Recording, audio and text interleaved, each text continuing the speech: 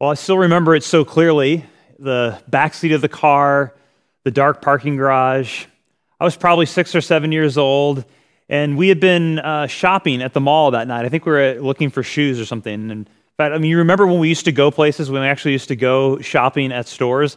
Well, we had been there that night, and while we were there in the store, I lost what for my 6-year-old self was my most precious possession that I had. It was a gray stuffed dog that had been kind of my lovey, my toy that I had loved for many years. And somehow in the store I had lost it. I remember getting back to the car and realizing I didn't have it. I still remember that moment, just the fear, the panic that came over me in that moment. And this is the only picture I could find of it, but this dog that I had. And when we got to the car and I realized I didn't have it, that sense of what I now know, I didn't have language for it then, but what I now know is grief began to wash over me.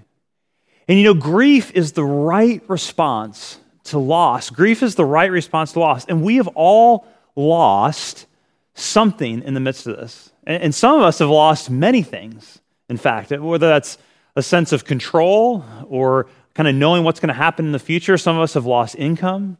Maybe we've lost hopes for retirement. For others of us, we've lost our high school graduation or maybe our college graduation. We've lost our plans for the future. Maybe our health, maybe for some of us, even the life of a loved one to death. We're all grieving something, but maybe we haven't had a chance yet to actually call it that, to name it grief. But friends, when we begin to name things, we can start to tame them. And shortly after the crisis began, Harvard Business Review published an interview with an expert on grief titled, "That Discomfort You're Feeling is Grief." And listen to this. Does this resonate with you? The author writes this: "We're feeling a number of different griefs. We feel the world has changed. Just as going to the airport is forever different from how it was before 9/11, things will change. The sense of normalcy, the fear of economic toil, the loss of connection, this is hitting us and we're grieving collectively. We're not used to this kind of collective grief in the air." And whether you're a Christian or not, and whether or not you're in Kansas City or joining us from somewhere across the country, grief drains us. It saps our strength. It makes us feel numb, alone, angry, anxious, afraid. And when we're in the midst of that ache of grief, we long to be restored. And as we turn to Psalm 23, our passage for this morning, we discover a good shepherd who meets us in our grief, who is with us in the darkest valley, and who is able to restore our souls, to restore our life, to revive your life. And no matter who you are, no matter what you've lost, no matter what the virus has taken from you, if there's one thing I hope you take away from this morning, it's this: you have a good shepherd, and he can restore your soul. You have a good shepherd, and he can restore your soul. And what we're going to see this morning in Psalm 23 is just that, but that's also going to be the entire theme of this new message series we're beginning today. And each week we're going to ask Jesus to restore us, to restore our peace, to restore our joy and trust, our courage and our hope. And each week we're going to learn to pray a psalm together. Now, I know it looks like if you see that word written out, it looks like you should say it psalms, but the P on the front there is silent. So it's just psalms. And what are the psalms? Well, they're simply a collection of poems, of prayers, sung prayers of God's people throughout history. And whether you're a person of faith or not, the language of prayer is not natural to anyone. We have to learn to pray. We must learn the language of prayer, and there's no better guidebook for us in learning the language of prayer than the Psalms. The Psalms are a collection of tools to teach us to pray. There's a tool, a psalm for each situation in life, right? There are, in the Psalms, there's sort of psalms that are like tape measures that allow us to measure and take stock of what God has done, who he is, and to praise him and to give him thanks for it. There are psalms that are like chisels, prayers of confession and repentance that work away at our rough edges. There are psalms that are a lot more like hammers that are crying out for justice, for God to fix things, for us in the midst of our lament and our grief. All these and more are waiting for you in the toolbox of the Psalms, teaching you to pray. And this morning, as we look at Psalm 23, I invite you to take a deep breath right now. Seriously, I want you to do that right where you are, wherever you're watching this. Kids, you can do this too. Just maybe even close your eyes and just take a deep breath right now.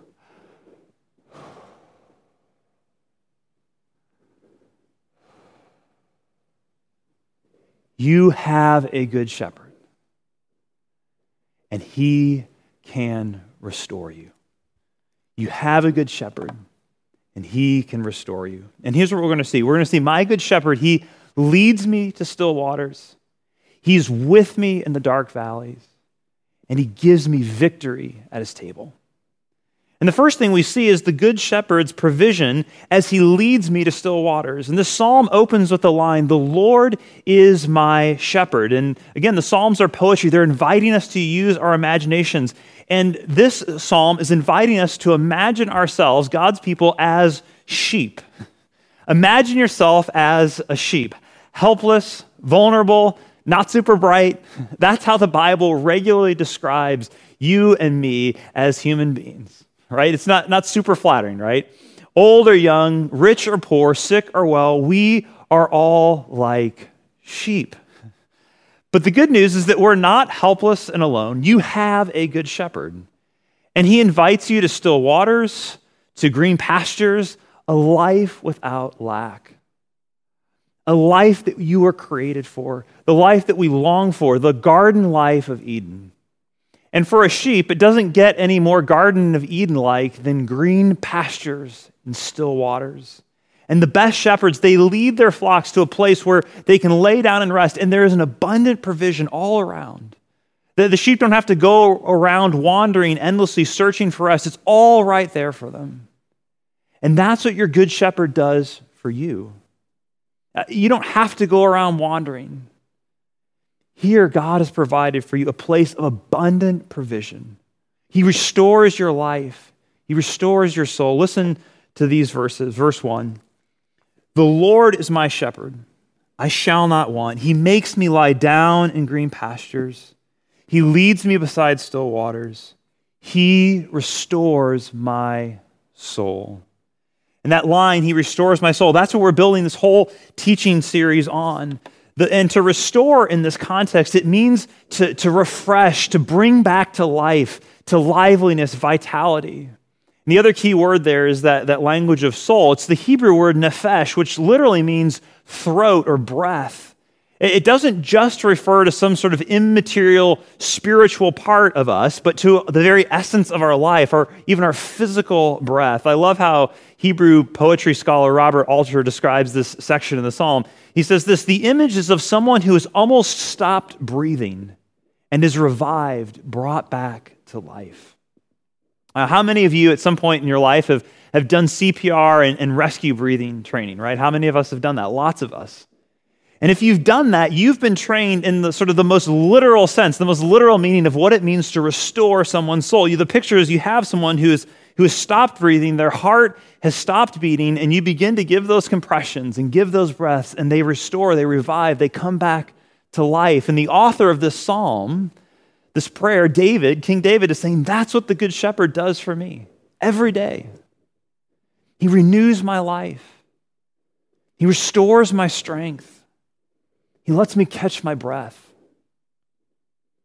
But Psalm 23 is one of those psalms often that if we have a sense of memory to it, or if we're familiar with it at all, it's often in the context of funerals, right? This is a psalm that often is said at funerals, and it is a psalm that is deeply comforting in times of death. But Psalm 23 is not just a psalm for death. In fact, first and foremost, it is a psalm for life. And Jesus, our good shepherd, picks up on that shepherd metaphor in the Gospel of John. And he speaks these words in John chapter 10. Jesus says this, he says, "The thief comes only to steal and kill and destroy. I have come so that they may have life and may have it abundantly. I am the good shepherd," Jesus says. "And the good shepherd lays down his life for the sheep." You see, Jesus came not only so you could go to heaven one day when you die, but that you could have life abundant, even more than you would normally expect or anticipate now, today. And friends, we go through different seasons as people, but God does not change. His provision is always green, always alive, always abundant, always available, and not just later, sometime in the future, but now, today, for you.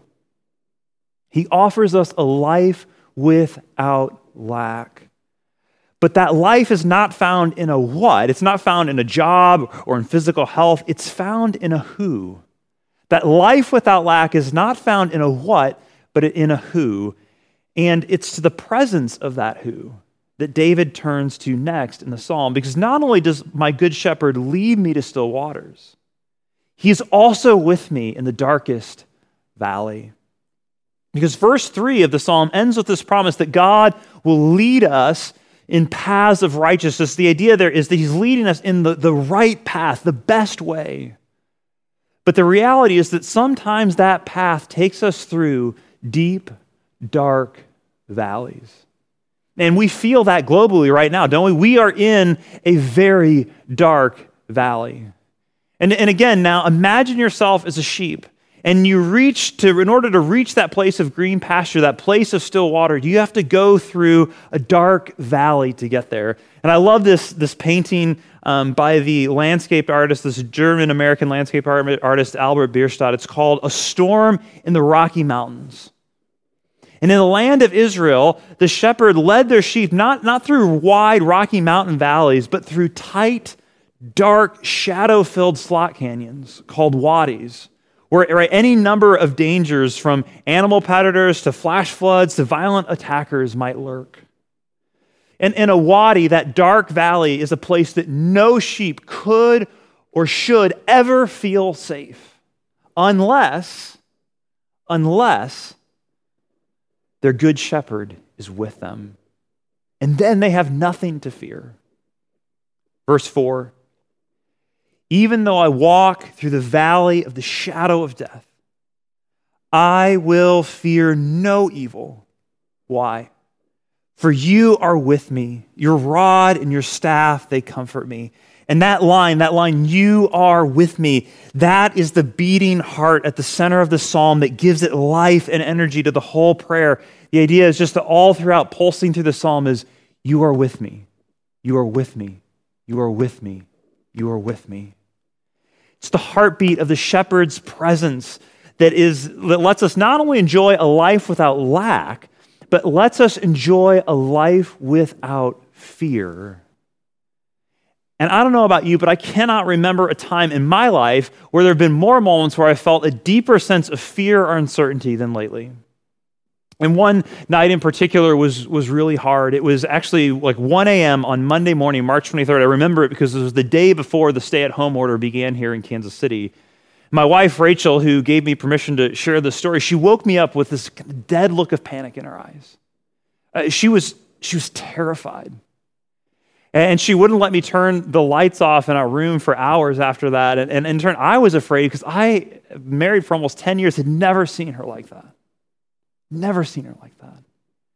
And the rolling waves of what we later realized were panic attacks continued to break over her all throughout the next day, paralyzing her with fear, almost unable to move.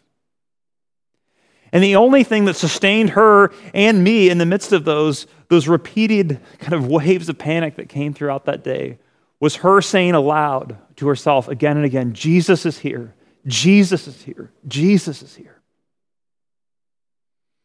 And she told me later, kind of after all that had passed, that in the midst of those panic attacks, when she felt like she was losing control, when she felt like she was literally like losing her mind, that the one thing that she could count on, the one that she could cling to, and that grounded her in those moments is the reality that Jesus is here. Friends, you have a good shepherd, and he is with you always, especially in those darkest of valleys. And friends, the darkest valley that any of us face, that was going to be the valley of the shadow of death. And the global death toll from COVID-19 has already surpassed 100,000. But every one of us has to face the reality of the shadow of death, even if we never get the coronavirus. So the question is, have we really prepared for that moment? Have we looked that moment in the face? Every religion, every philosophy, every worldview, whether it's atheistic or theistic or agnostic, it has to wrestle with the question of what happens when I die? What happens when I die? And the naturalistic answer to that question is nothing, right? That we simply cease to exist, that we never were more and would never amount to being more than simply a collection of cells, a bag of bones and water that's just returning to the elements. On the other end, a very different answer to that question is a more Eastern answer is maybe something like in Tibetan Buddhism, where you have the sense that death is just part of an endless cycle of life and death and reincarnation, and where your reincarnation is affected by how you lived your current life. Those are two very different answers, but they both have one thing in common, and that is that they say that death is just something that's natural. It's something we have to accept as part of the natural process of things. But Christians, however, declare loudly and forcefully that death is not natural. Death is not the way it's supposed to be. And the great hope of Christianity is not to say, oh, death is no big deal. No, the great hope of Christianity says death is a monster. Death is a lion hiding in the shadows, waiting to savage the vulnerable sheep. And our great hope is not someday in some kind of circle of life, Lion King kind of thing, where our sheep ancestors eat the lion after he's died and fed the grass. No, the great hope of Christianity is that we have a good shepherd who has slayed the lion, who has destroyed the monster once and for all. My good shepherd has gone before me in death, and he is with me now, and he will be with me in my death, and he will hold me tight and never, ever, ever let me go. Our good shepherd declares this: I am the resurrection and the life. Whosoever believes in me, though he die, yet he shall live. And everyone who believes and lives and believes in me shall never die. And Jesus asks, do you believe this? Friends, do you believe this? Have you believed this? Do you still believe this? You have a good shepherd. He is with you, even in the darkest valleys, even in death, and he invites you to the table of his victory. Because my good shepherd gives me victory at his table. As Psalm 23 comes to a close, David shifts the metaphor slightly. Here, we imagine ourselves no longer as sheep, but as guests of honor at a royal victory feast. Right? Picture the great feast at Hogwarts Castle. That's the image, this abundant feast, just full of all the good things that you could imagine or want. A cup that's overflowing with abundance and joy, life that never ends, anointed with oil. Again, this is a picture of luxurious provision. Maybe you've, at some point in your life, been on a long international flight, and you know about the time the plane's getting ready to land, they might come around with those hot towels to lay over your face, to give you refreshment. That's the idea of this anointing with oil. This is a celebration, a victory celebration, a table set in the presence of the enemies. The idea is that we're sitting in the presence of the enemies who have been utterly defeated. This is a victory celebration, and the defeated enemies can only look on helpless to ever harm you again. And again, our ultimate enemy is death and sin that kept us in bondage to death. But Jesus has forgiven your sins. He has broken the bonds. He has defeated the enemy, the evil one who came to steal and destroy. He has been defeated. And now, therefore, death no longer has any hold on you. And Pastor Tim Keller, in his newest book, simply titled On Death, writes this. I love this. Poet George Herbert says, "Death used to be an executioner, but the gospel makes him just a gardener." I love that. Death used to be an executioner, but the gospel makes him just a gardener. Death used to be able to crush us, but now all death can do is plant us in God's soil so we become something extraordinary. And that, friends, is the victory the Good Shepherd gives you at his table. And so now there's only one question that remains for you, and it's this: will you join in singing the song? Will you join in singing the song? Millions of people around the world today, across thousands of years, from a myriad of languages and ethnicities and cultures, they have placed their trust in the Good Shepherd and added their voice to the massive choir who is singing the song day and night without end. Will you join them? You know, as we study the Psalms, when we read the Psalms, we have to look not only at the psalm itself, but where the psalm fits in the collection. What comes before it and after it? And what comes before? In Psalm 22, that psalm begins with these words, my God, why have you forsaken me? Psalm 24, after it, opens with these words, the earth is the Lord's and everything in it, the world and all who live in it. Where one is a cry of desperation and loneliness in a world that is not as it ought to be. The other is a confident declaration of God's magnificent rule over a good world. And friends, they are both true, and it's Psalm 23 that is the bridge that gets us from one to the other, that lets us sing both Psalm 22 and Psalm 24. So will you join the chorus? Will you ask him to restore your soul? And I'd encourage you this week to memorize Psalm 23 if you haven't. It's poetry. It's designed to be memorized. It's relatively short. Take some time each day. Read over it again and again. Memorize it. Make it your own. Work it deeply into your heart and into your mind. Make it your own. And imagine if we were a community of people who had that psalm memorized, who sang this song, who prayed this prayer, who really, really believed it. What kind of community would that create? What would that do for our offices, our workplaces, our church, our neighborhoods, our families? Right, we would become a deeply non-anxious presence. Still waters for the others around us who are in the midst of fear. Right, we would be able to be just overflowing with generosity because we have known the green pastures of the Good Shepherd. We would rest fearlessly because our Good Shepherd is with us. So will you join? And there's only one way to join. You can only sing this song because Jesus has sung it over you first. So come to your Good Shepherd who's laid down his life for the sheep, who has left the green pastures, who has gone out into the desert wilderness to be tempted, who from the cross said, I thirst, who was cast out of the house of the Lord so that you and I could dwell there securely forever. Come to the one who lost everything so that in him, everything you lost could be restored to you. You know, that evening so many years ago, as my young self sat in the back of that car, overwhelmed with grief at the loss of that precious stuffed animal. My mom comforted me. My dad went back into the mall to look for it. And after what seemed like a lifetime to a little boy, my dad returned and brought me Greyhound, that precious stuffed toy I still have today.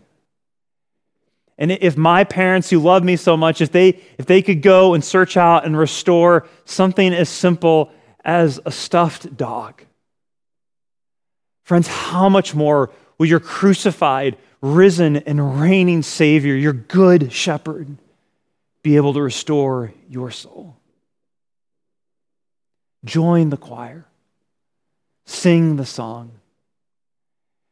And that's how I want us to close right now, is for us to say this psalm together, to say it out loud. And it's going to be on the screen. So let's say this together. Read it aloud with me. The Lord is my shepherd. I shall not want. He makes me lie down in green pastures.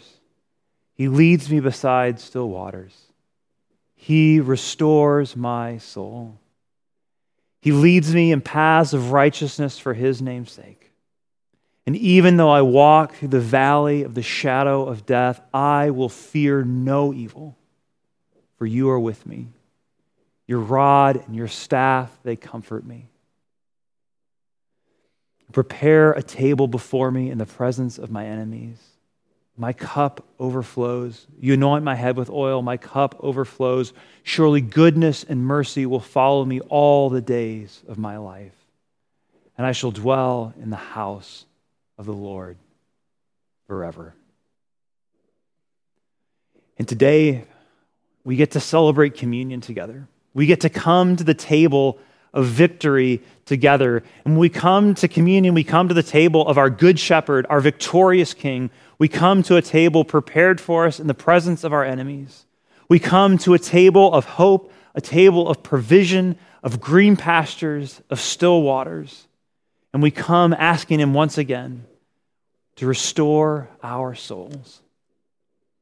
And if you're a follower of Jesus and you have communion elements and would like to participate, this would be a great time to do so.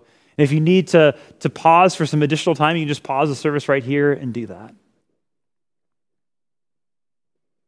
Jesus, on the night that he was betrayed, he took bread and he broke it. And he said, "This is my body broken for you."